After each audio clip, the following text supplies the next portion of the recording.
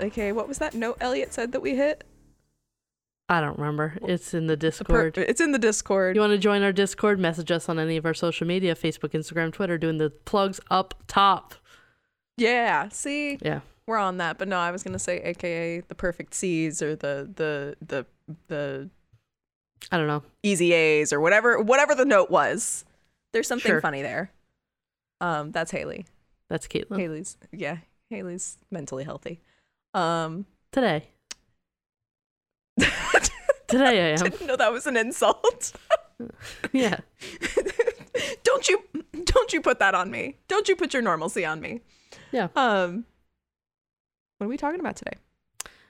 Today, I said it last week. Today is going to be kind of a bummer. I'm sorry. This is we're going to get to the funs and the laughs. Let me look at the schedule. Oof. We're not going to get to the funs and the laughs until the spring. So get ready for some. That just means I've got to go rogue on the schedule again. Yeah, great. Steal another one of my episodes, why don't you, bitch?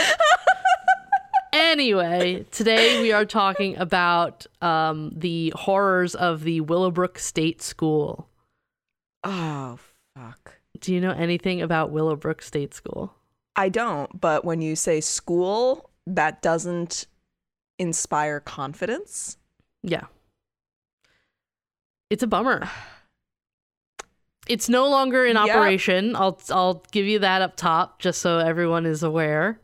But it was a bad time for everyone involved. So let's dive into it. So the Willowbrook State School was a state-supported institution for children with intellectual disabilities located in the Willowbrook neighborhood on Staten Island in New York City.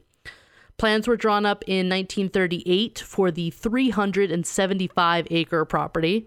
Construction was completed in 1942, but instead of opening for the original purpose, which was the school, it was converted into a United States Army hospital named the Halloran General Hospital after the late Colonel Paul Stacy Halloran. After World War II, proposals were introduced to turn the site over to the Veterans Administration, but in October of 1947, the New York State Department of Mental Hygiene opened the facility as originally planned, and the institution was named the Willowbrook State School. It was open from 1947 until 1987. At the time, it was the biggest state-run facility for people with mental disabilities in the country. And it doesn't get better from here. Although the original purpose of the facility was to be an actual school for learning for children with intellectual disabilities, in reality, author Ellen Marie Wiseman describes it as, quote, a warehouse for adults and children with mental or physical disabilities committed by parents who either didn't want them or didn't know how to care for them. Many sent their children to Willowbrook after being encouraged by doctors to relinquish their disabled children, quote, for the sake of the family, end quote, with no idea that they were condemning them to a life of agony, neglect, and abuse by those charged with their care. And any parent who fought to protect their children was labeled a, quote, troublemaker, end quote, by the administration, and then subjected to threats and manipulation to ensure they didn't rock the boat, end quote. So obviously back in the 1940s, we did not have pretty much any care for people with mental disabilities besides putting them somewhere. I'd like to think we have gotten better, but we have a long way. Yeah. I mean, you have firsthand. Yeah. For those who I don't know how much I've mentioned it. My brother has an intellectual disability, and it is, especially now that we're in adulthood, it is the resources are very finite. I'll also say, because of your experience, I'm quoting a lot of stuff in here that is from the 40s, 50s, 60s, that the language around people with disabilities was not great. So if I'm saying anything that is out of date, let me know so we can let everybody else know. Yep. Because some of these quotes are oof. Yeah, well, I mean, I was just thinking about this the other day. That in and of itself hasn't changed or didn't change very much up until I'd say the last like decade or two. Yeah. But and here's one thing that I'm going to start with, because I don't even know, because I've seen differing discourse on this. Is the R word still used as a medical term? To my knowledge, no. Okay. My brother's had AIDS, various AIDS over the years, and a few of them I remember we had like a conversation where they worked in like the medical field on the side, and I believe that is no longer the term that is used. But it was, right? But at the time it was. Yeah. It's just it's like Asperger's, how Asperger's has not been recognized since I believe 2013, 2015, around there. That it is simply just autism, the autism spectrum. Yeah. So Willowbrook is it's one of the most well-known because it was the largest school, but we'll talk about how it was brought to light, everything that was happening there. But to put it bluntly, Willowbrook was overcrowded. It was originally designed for 4,000 residents. By 1965, it had a population of 6,000. As well, it was so underfunded and understaffed that residents rarely received basic care, let alone any education, mental stimulation, or instruction on social skills or hygiene. There was only one nurse per ward for over 200 residents living in houses built for fewer than 100. Staff were outnumbered sometimes 40-1. Jesus. Yeah. And I have taught children swim lessons, and in my lessons it was two instructors for maybe 15 kids. And it was Lord of the Flies out there. Right. I can't imagine taking care of one child, let alone 40 that are your responsibility the entire time. Right. Well, and that's assuming that the people who are all caring for these people care enough, like you cared with those kids. Yeah, we'll get to a little bit more of that because I did find out more information on that, but there were definitely people who wanted to do good and wanted to actually help, but were so strung out and outnumbered and they weren't getting any type of support. It's like you throw your hands up. It's like, we literally do not have clothing to put on these people. Right. Like, what am I supposed to do? Yeah. And so I think there was a lot of staff that worked there that were very appreciative of what ended up happening, that everything was brought to light and it was finally put out in the open in front of everybody, be like, this is what's happening here. And we've tried to get help and nobody has done anything to help us. Right. So we'll get into more details about the conditions and the questionable medical practices and experiments that prompted Senator Robert F. Kennedy to call it a quote unquote snake pit.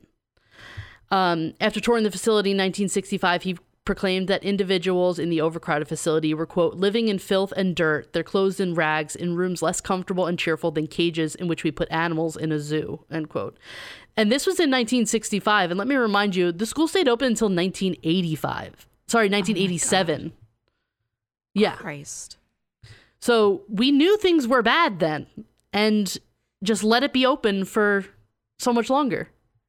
Yeah, well, when you can hide that from behind the walls of a facility. Exactly, on 375 acres. Mm-hmm. And exactly that, because the giant property was completely closed off and out of public sight, Willowbrook essentially became its own city. It had its own hierarchy and society. Employees bought and sold everything from drugs to jewelry to meat. There was disease, violence, theft, drug and alcohol use, and other forms of crime. There was harm done by physicians who failed to do their medical duty. There was violence done by staff to residents, including rape, beatings, psychological torture, overuse of powerful drugs, and murder. There was violence by staff against other staff members for a variety of reasons, including personal vendettas, paybacks for snitching, drug dealing disputes, and mental illness. There was also violence against the residents themselves, including beatings, torture, rape, and murder. An estimated 12,000 residents died at Willowbrook from 1950 to 1980, which is approximately 400 a year. Many who came to Willowbrook lived a short, brutal existence and died because of neglect, violence, lack of nutrition, and medical mismanagement or experimentation. Some simply disappeared or even took their own lives. One story of death at Willowbrook was that of 15-year-old Robert Weisbach. Robert was sent to Willowbrook in 1958 when he was 5 years old. His sister, pediatrician Deborah Weisbach, has photos of her brother showing him as an adorably chubby-cheeked little toddler who just happened to be nonverbal. Everyone Weisbach's parents consulted told them that Robert needed the type of care that Willowbrook could provide. And I think what they were saying is that what Willowbrook could provide in theory, not in practice. Right. By the time he died 10 years later in 1968, Weisbach said that her brother had become a virtual ghost in their family, too painful for her parents to mention. She recently requested the autopsy from the state's medical examiner to investigate the circumstances around her brother's death, attributed to some sort of traumatic event he experienced while in custody. Now, Weisbach says that she sees patients with disabilities ranging from mild to severe, and said that her brother's death and time at Willowbrook have slowly given her a sense of gratitude instead of shame. Quote, Willowbrook has become a positive force in my life instead of a shameful one that it was for many years, but we always need to remember so it doesn't happen again, end quote. Wow. So, yeah, he died at 15 years old and was there starting at age 5. Yeah. So some of the things that people could experience at Willowbrook, throughout the first decade it was open, Willowbrook saw many outbreaks of hepatitis, primarily hepatitis A. Paul Offit, a pediatrician specializing in infectious diseases and vaccines, said, quote, hepatitis developed in 90% of children admitted to Willowbrook soon after their arrival, end quote. So pretty much if you were going to Willowbrook, you were getting hepatitis. Right. Which is insanity. Yeah. You don't hear... How often do you hear that these days? Like now? I mean, like yeah. When I was a lifeguard, we obviously had to do like bloodborne pathogen and training like that, and we heard a lot about hepatitis and how to take care of it. True. Obviously, this was the time that they knew almost nothing about it, which is why this happened. So despite this and many reports of the conditions at Willowbrook, the school was still one of the only options for children with severe disabilities, and there was a long wait list. Researchers often offered several parents the ability to jump the line and have their children put into the newer, cleaner research wards with more staff if they joined these experiments. Mm-hmm. One of those parents, Diana McCourt, whose 10-year-old daughter, Nina Galen, was severely autistic, remembers, quote, I did feel coerced. I felt like I was denied help unless I took this opportunity, end quote. So between 1956 and 1971, medical researchers Saul Krugman, his assistant Joan Giles, and Robert W. McCollum used Willowbrook residents to find out more about hepatitis. Offit describes, quote, although it was known that hepatitis was caused by a virus, it was not known how the hepatitis virus spread, whether it could be prevented, or how many types of viruses cause the disease. Krugman used the children of Willowbrook to answer those questions. One of his studies involved feeding live hepatitis virus from other stool samples to 60 healthy children. Oh my fucking God. Yes. Krugman watched as their skin and eyes turned yellow and their livers got bigger. He watched them vomit and refuse to eat. All the children fed hepatitis became ill, some severely. Krugman reasoned that it was justifiable to inoculate R-worded children at Willowbrook with hepatitis virus because most of them would get hepatitis anyway. But by purposefully giving the children hepatitis, Krugman increased the chance by 100%, end quote. So some of these experiments was they would mix a stool sample in chocolate milk and give it to these kids. Oh my God. They would watch the kids get better and then give them another dose of hepatitis to see how it would affect them a second time. Oh my God. And he published this in medical journals. Like he like no shame, just said like, hey, we're testing on children. Vaccinologist Maurice Hillman called the Willowbrook experiments, quote, the most unethical medical experiments ever performed on children in the United States, end quote. And historian David Rothman said, quote, the research was even included in Henry Becher's 1966 New England Journal of Medicine listing of ethically dubious experiments, end quote. To put it mildly. He's basically the United States version of, oh my God, what's his name? Mengele, yeah. Yeah. Yeah. Like, Yeah. that's... At one point, somebody asked why they couldn't do these experiments on monkeys or something, and they were like, it just works out better this way. There's so much there. Like, no, let's not do it on the monkeys either. There can be other ways to do this, but at the same time, your rationalization, it's just it. Because they were there, so like. No, it's better this. Like, because his reasoning was they're gonna get hepatitis anyway, so may as well like watch them. And why is that?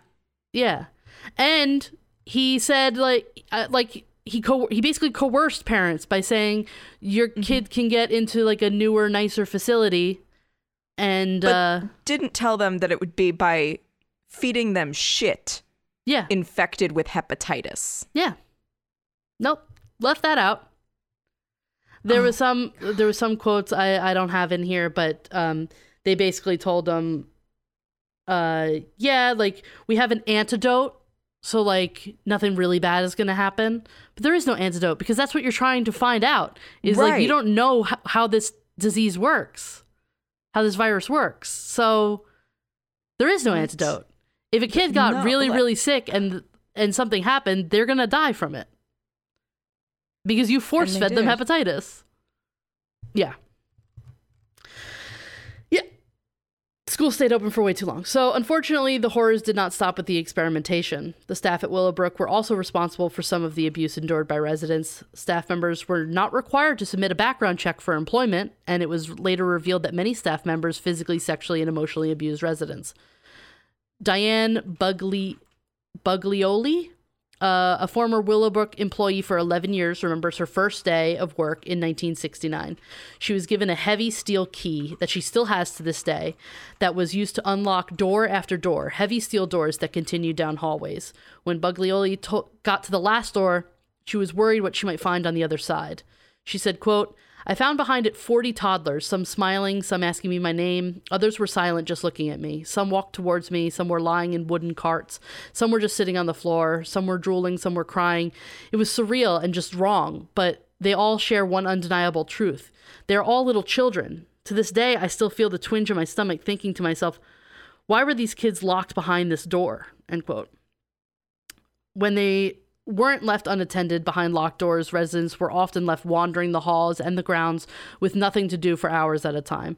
Like I said, there was no learning being happened here. Like nobody was learning anything. They were given no type of mental stimulation. They were given sometimes no clothes. Staff washed children with the same rags and bucket used to wash the floors when they were washed. One bathroom was available for an entire ward. Like I said, it was designed for 100 people, and there were 200 people there.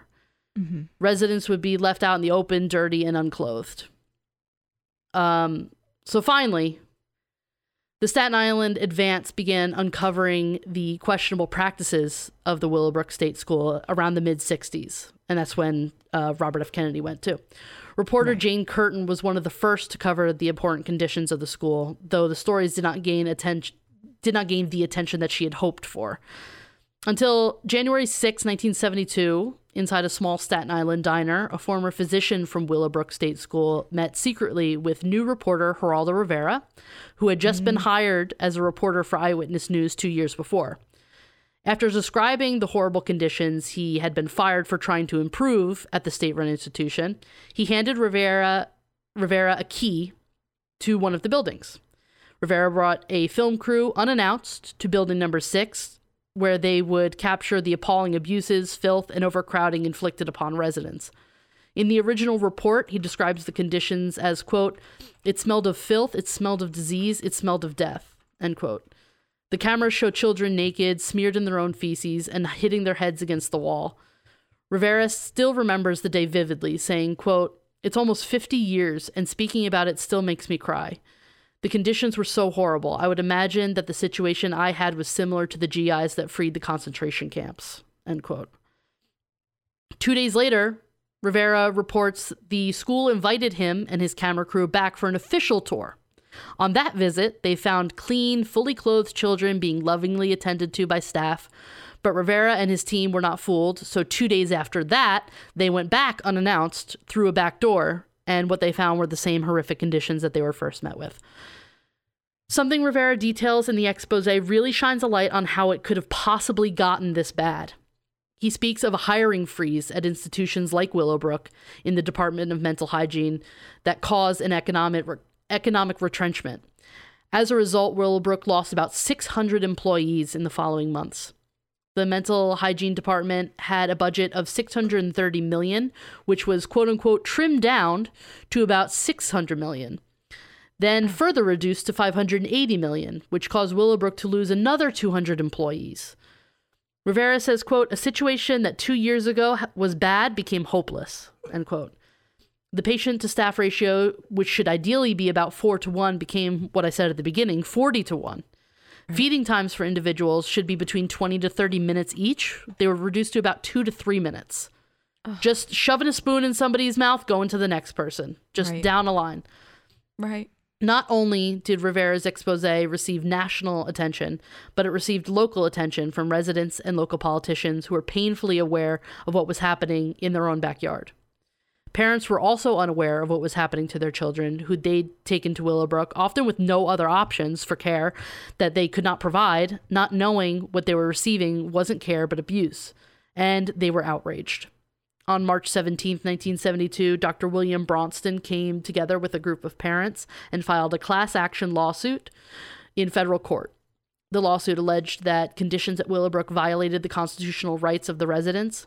Parents outlined multiple violations, including confining residents for indefinite periods, failing to release residents eligible for release, failing to conduct periodic evaluations of residents to assess progress and refine goals and programming, failing to provide habitation for residents, not providing adequate educational programs or services such as speech, occupational, or physical therapy, overcrowding, and a note on the overcrowding. Residents at Willowbrook had less room than prison inmates. Inmates are allotted 80 square feet per person, while Willowbrook residents had about 35. Lack of privacy, failure to provide protection from theft or personal property, assault or injury, inadequate clothing, meals, and facilities, including toilet facilities, confining residents to beds or chairs or solitude, lack of compensation for work performed, inadequate medical facilities, and understaffing and incompetence in professional staffing. In 1975, the Willowbrook Consent Decree was signed, committing New York State to improve community placement for the now designated Willowbrook class. Under the terms of the agreement, Willowbrook was given until 1981 to reduce its numbers of residents from 6,000 to no more than 250. The cornerstone of the consent decree was that the state, quote, would be required to spend $2 million to create 200 places for Willowbrook transferees in hostels, halfway houses, group homes, and sheltered workshops, end quote. In 1983, the state of New York announced plans to close Willowbrook, which in 1974 had been renamed the Staten Island Developmental Center.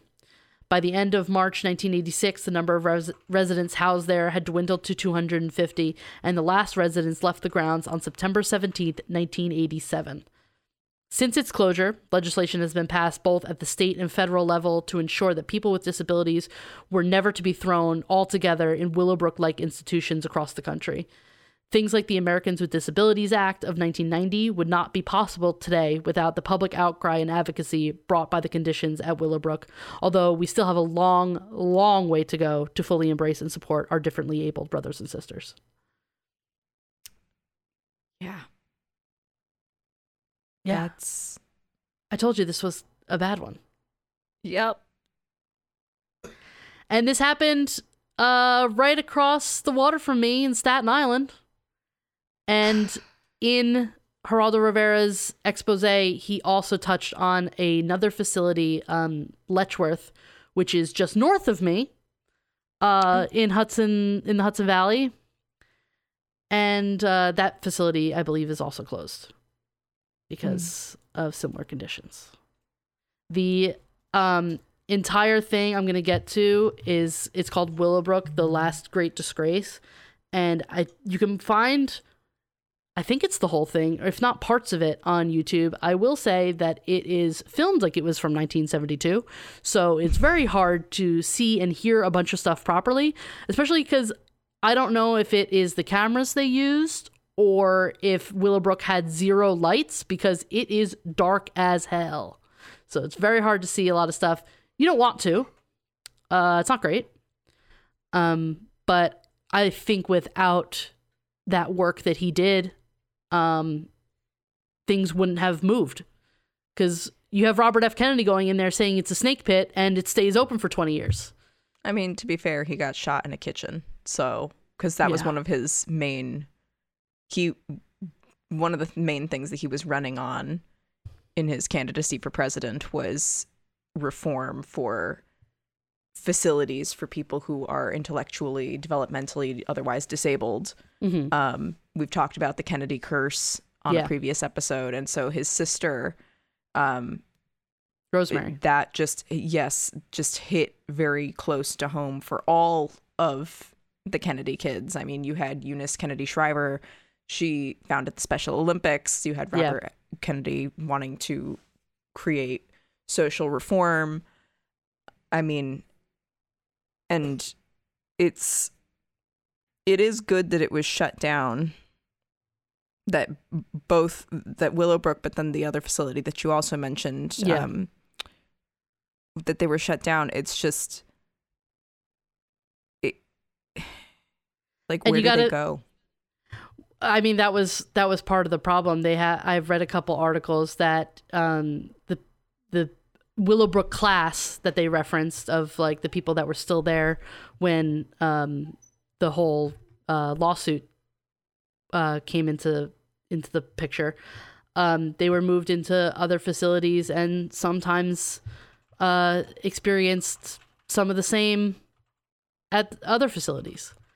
This was like, like I said, I would like to think things got better, especially with the Americans with Disabilities Act. But back then, there wasn't a lot of options. There wasn't a lot of education for parents of like how to help your child in the situation. It was like, put him in a facility. That was kind of like, that was it. Yeah. I mean, it's gotten better in the sense of, I'd like to think that it's improved from just putting somebody in a facility, putting a child in a facility. But I think that part of that also comes to, because you have adults now who, these waiting lists that you talked about in the beginning are still there. It's just for adults. Yeah. I mean, well, go ahead. At Willowbrook, it started as like a child's facility. It expanded. Right. Like there were adults there too. Right. Well, that's what I'm saying. These things are still very much capable of happening. They do happen. They have happened. But with schools, even now, it is a fight for many parents to be able to get their children the appropriate care that they deserve, that they need and deserve. And that is in the public school system. That is in specialized schools for these children. Mm-hmm. I mean, I have one in my town, a specialized school for kids with like severe disabilities, because our public school, we have special education classes. I mean, my God, every third person I went to high school with became a special ed teacher.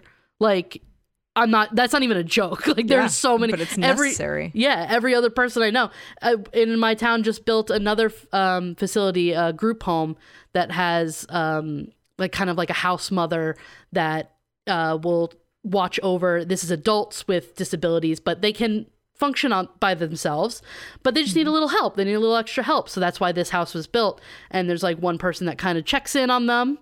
They have shared facilities, but also like their own living spaces and everything. And it's been working out great as far as I can see. That's good. And giving them opportunities for employment at our local grocery store and stuff that they can walk to, stuff to get them more involved in the community and everything. So, I mean, if more places were able to do stuff like that, obviously, like the financial part of it is, I think, the most struggle, and the staffing. The financial part of it, the staffing part of it, but I think also just the acceptance. Yeah. That not just that these are human beings, but some people can't even do the living in a group home on their own. Yeah. Walking to and from, having a job. Mm-hmm. I know many people who can't do that, who will need round the clock care and supervision. And because there's already so many limitations in what we can provide in what our leaders are willing to provide, that onus, a lot of that falls onto the parents. I mean, you see and hear about these parents who are in their 60s and 70s and 80s even, who they are the primary caregivers for their children.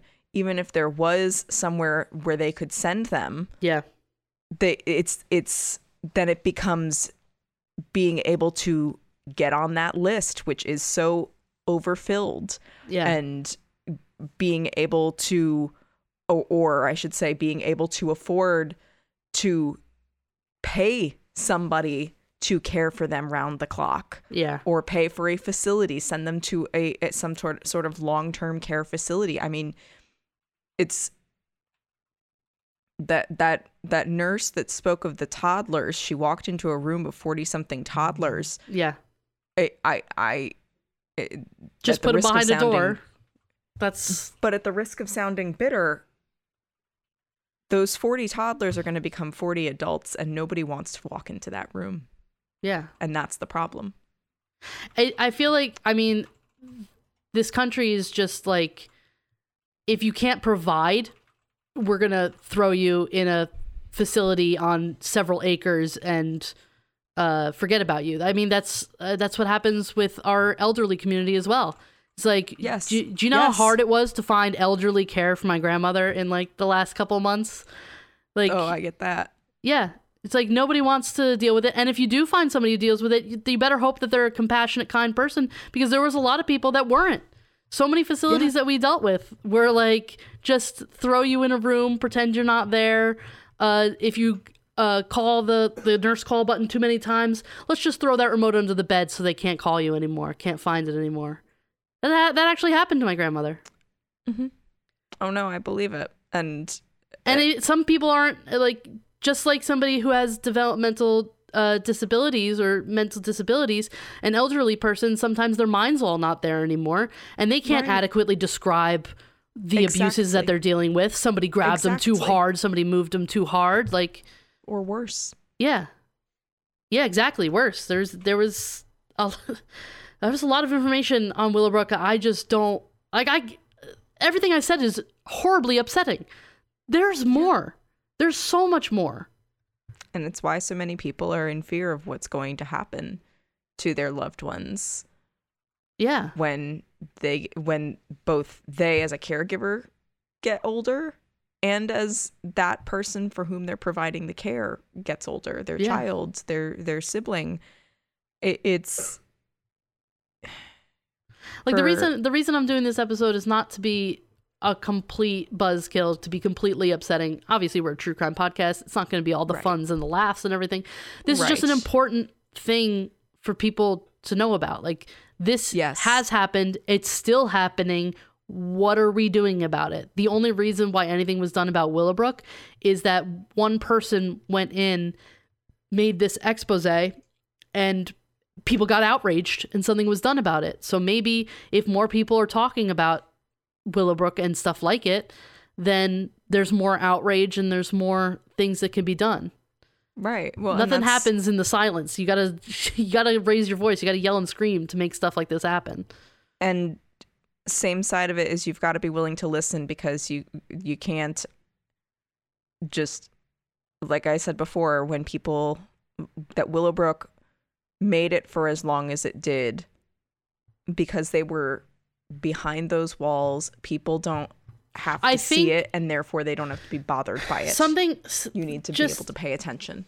Something about it, though, Willowbrook was not open under nefarious reasons. They were not saying like, oh, we're going to get all this government money and just throw these people in there. Right. They wanted to help. And I'm sure in the very beginning, they were helping when they had more staffing, when they had more funding. Right. But once you lose funding, you lose staff. And once you lose staff, you lose quality of care, and everything goes downhill.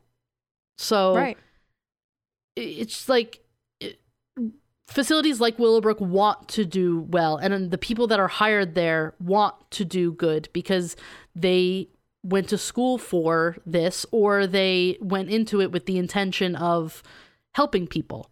Right.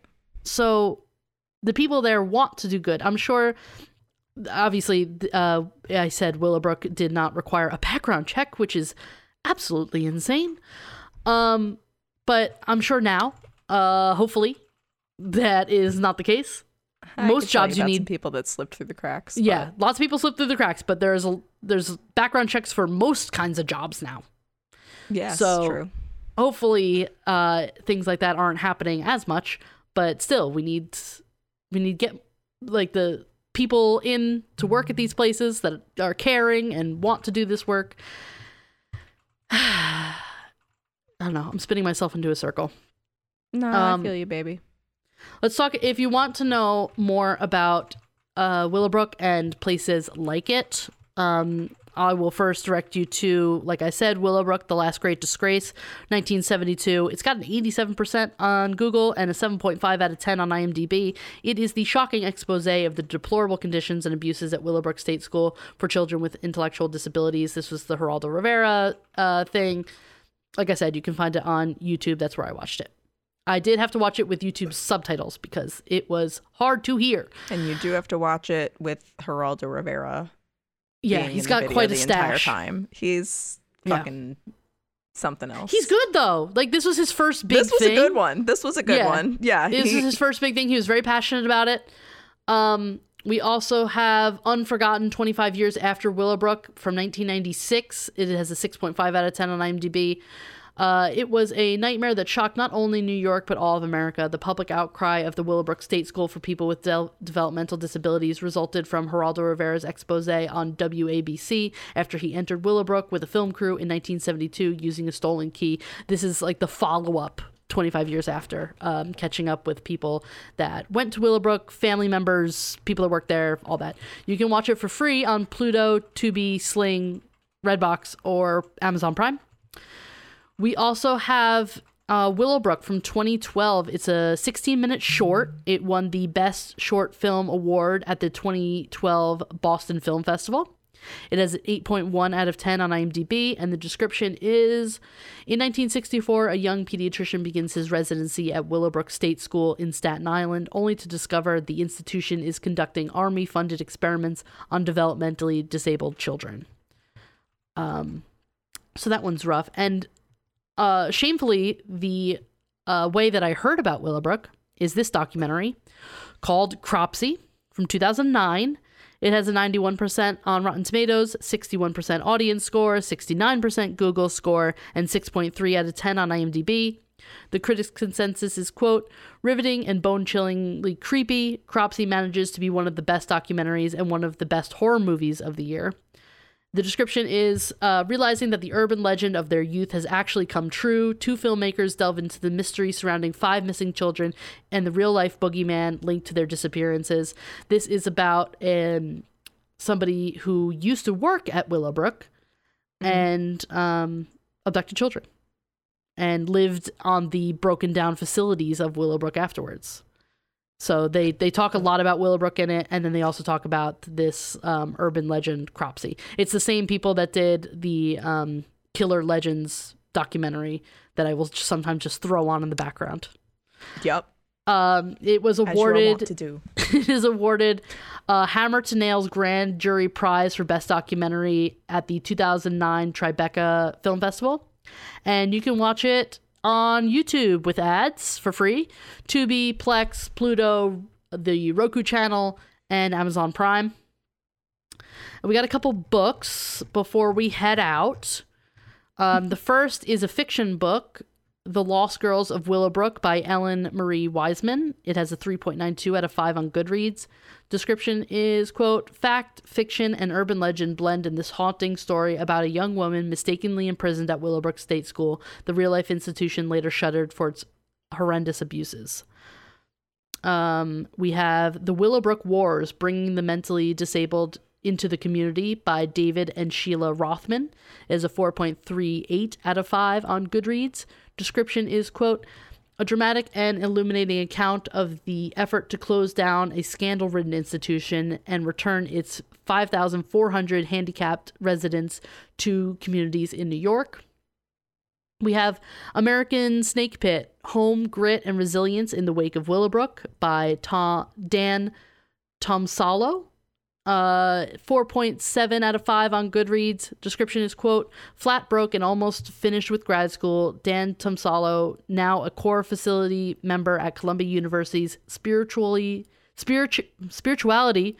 mind body institution, was hired to relocate Willowbrook's most severely disabled inhabitants into a groundbreaking community-based group home. And then we have History and Sociology of the Willowbrook State School by David Good, Daryl B. Hill, Jean Rice, and William Bronston. William Bronston was the doctor that helped. Yeah. Right. It has a 3.75 out of 5 on Goodreads. Description is, quote, a history and sociology of the Willowbrook State School explores a general history of disabilities and institutions and increasingly concentrates on the medicalization of disability, which was the impetus for the creation of large-scale institutions. This informative text describes in great detail what life was like for people who lived and worked at Willowbrook and how and why the institution evolved as it did. The focus is primarily on the period before Geraldo Rivera's sensational television expose in 1972. So this is a much more informational one, very detail heavy. Mm-hmm. We have 2 more by actual Willowbrook residents. We have Fred and Me, a Willowbrook survival story by Alan B. Goldstein, a 4.5 out of 5 on Goodreads. Description is, quote, after their parents pass away, Alan promises his mother that he would continue to care for his brother Fred.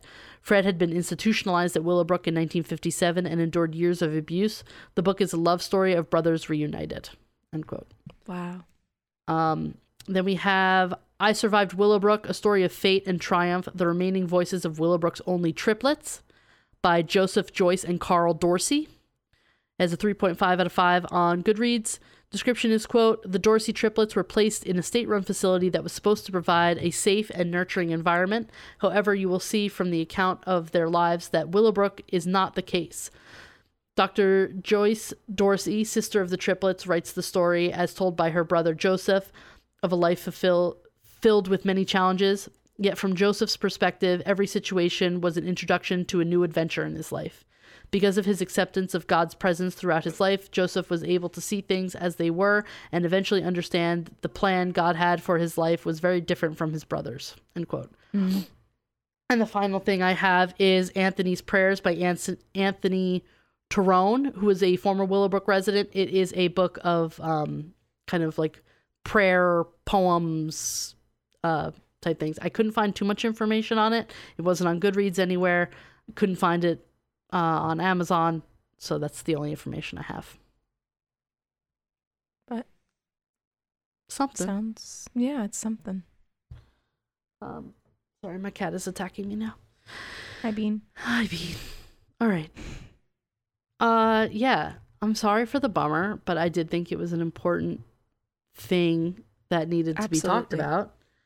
I will post any of the resources if anybody is interested.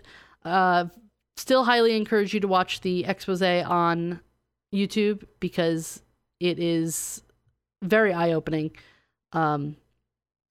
stuff that went on in recent memory.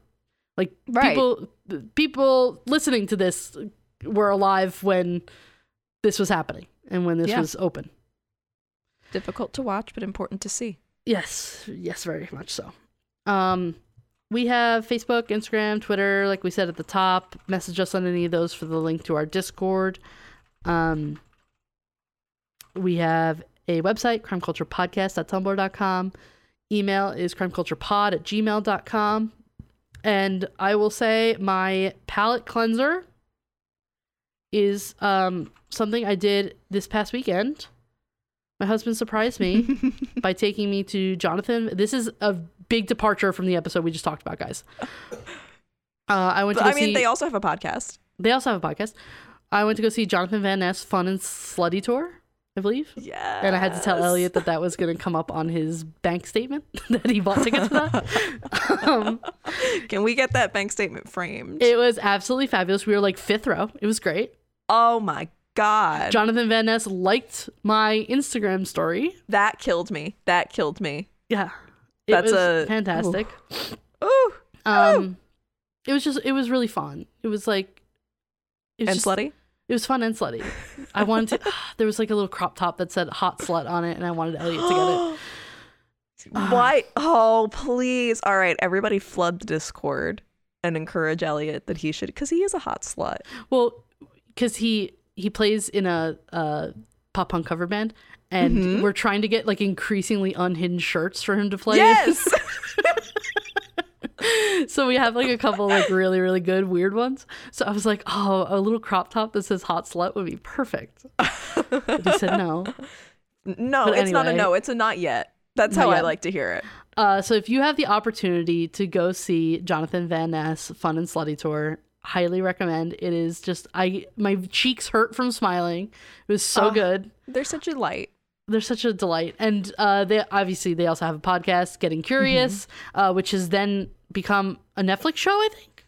Yeah. Oh, I'm into that. Yeah. So, and I think they mentioned when we were there, hold on, an episode that might intrigue our listeners. Yeah, Getting Curious with Jonathan Van Ness. The latest episode, as of right now, is How Do I Survive a Home Invasion? Hell yeah! So that could be interesting to our listeners, right? I'm into that. I'd be interested in it. I'm not caught up. I will be frank. I'm a few episodes behind. But yeah, I mean, that's one some episodes are why am I so obsessed with video games? How can I take hotter photos? What's it take to be a cool mom? It's like they cover everything and nothing. Like they'll go from like how can I be a cool mom to like being an astrophysicist or something. Like that's what I really enjoy about how wrong was the Supreme Court on abortion? Exactly. Like we go from like fluff to what's the state of HIV research? Yeah. Oh, I really love How that. do deep sea fish get it on? Literally the next episode after the HIV one. So we need more of those. Yeah. So it's just really fun. Just they approach things in such a smart but like approachable way. Yes. Just so much fun. So hopefully that is enough of a palate cleanser for this bummer of an episode.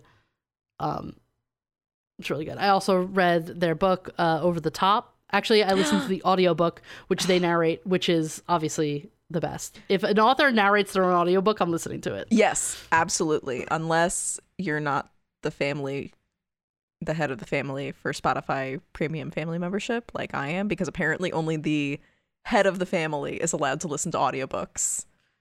Oof. Which I learned when I tried to listen to, not narrated by the author, but just as good, Britney Spears' memoir narrated by Michelle Williams. Yeah. Incredible. And I was like, fuck. I will say a bonus palate cleanser. If you are over your time on Spotify audiobooks, like it's killing me. Like I literally have to like schedule it to make sure that I can finish an audiobook at time.